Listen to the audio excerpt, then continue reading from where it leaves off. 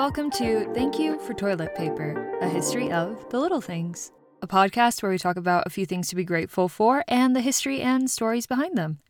I'm your host, Elizabeth Miller. Thank you so much for joining me today. Let's get going.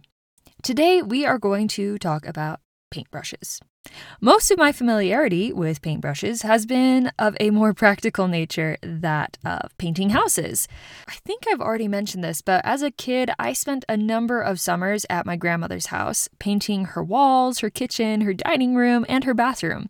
I also spent a lot of time in high school painting set pieces and the stage floor. All of this combined to give me enough confidence in my skills, grounded or not, to tackle painting other people's rooms in my life, in my apartment, when it was allowed, in my own room, my brother's room, later my mother's study, and my sister's room, twice. For the most part, everything has turned out well, with a few messy edges, but it's amazing what a fresh coat of paint can do to really change a room. That's been most of my experience wielding a paintbrush. My sister, on the other hand, uses her brushwork skills to make art on canvas and to express beautiful emotions and depict actual scenes where you can tell what it is. Unlike my attempts, I've tried a little and I'm very good at shapes. Triangles are totally my jam. Lately, she's been painting the insides of bottles with incredibly tiny scenes using an incredibly tiny paintbrush. So today, we are going to talk about the other side of an artist's handiwork and a trustworthy tool of artists and tradespersons alike, the paintbrush. This again is another suggestion from a friend. Thank you. Keep them coming. This is great. Paintbrushes are used to put ink or paint to canvas or wall or whatever surface happened to have been standing still long enough, and then covering it in creativity. Paintbrushes come in a wide variety of sizes, from large and thick brushes to thin and tiny brushes. Ideally, one uses the large brushes to fill in spaces and the tiny ones for detail work. I cannot imagine using a tiny brush to paint the rooms in our house. That sounds like an exercise in patience, which I just don't have, right up there with using handheld scissors to trim the lawn. But I digress. Paintbrushes have an incredibly long history, with the first dating back to some 2.5 million years ago in the Paleolithic era. Ancient Egyptians used paintbrushes made of split palm leaves, but the oldest paintbrushes that we've ever found were made using animal hair. Some of the oldest paintbrushes have been made of feathers or animal hair tied to branches or bones.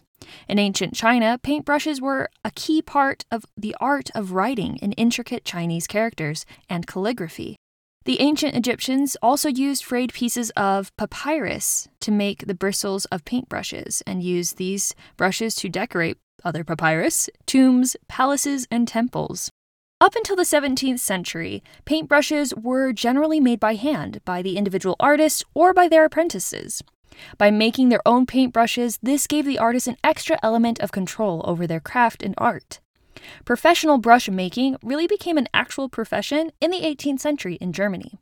In fact, Bechhofen in Middle Franconia is considered European Central for the profession of brush making. Bechhofen is also the only place with a vocational school for brush making specifically, as well as the German Brush Museum. And this museum focuses on the evolution of brush making in Europe specifically. There are three main parts of a paintbrush. The bristles, which can be synthetic or natural materials like animal hair, as we've already mentioned. The bristles do the job of transferring the paint, or whatever substance you're using, to another surface. There's also the handle, which is typically made of wood, metal, or plastic. Not so much bones these days. And the third piece is called the ferrule, which clamps or fastens the bristles to the handle. The bristles are actually inserted about halfway up the handle. Sable, ox, camel, mongoose, pony, goat, and badger hair can be used for bristles in paintbrushes. Hog bristles can also be used, but tend to create a stiffer brush. Brush makers would experiment with the shapes and materials used to make paintbrushes. It was these same paintbrush makers who experimented with the ferrule until they found a way to make flat brushes using a metal ferrule. This development also allowed brush makers to make other specifically shaped brushes outside of just the round brush, which had been the norm, particularly as they used quills sometimes to also make paintbrushes, and that was just kind of like only left you with that rounded shape. But overall, there are three main types of brushes: flats, brights, and rounds. Brights are square and short.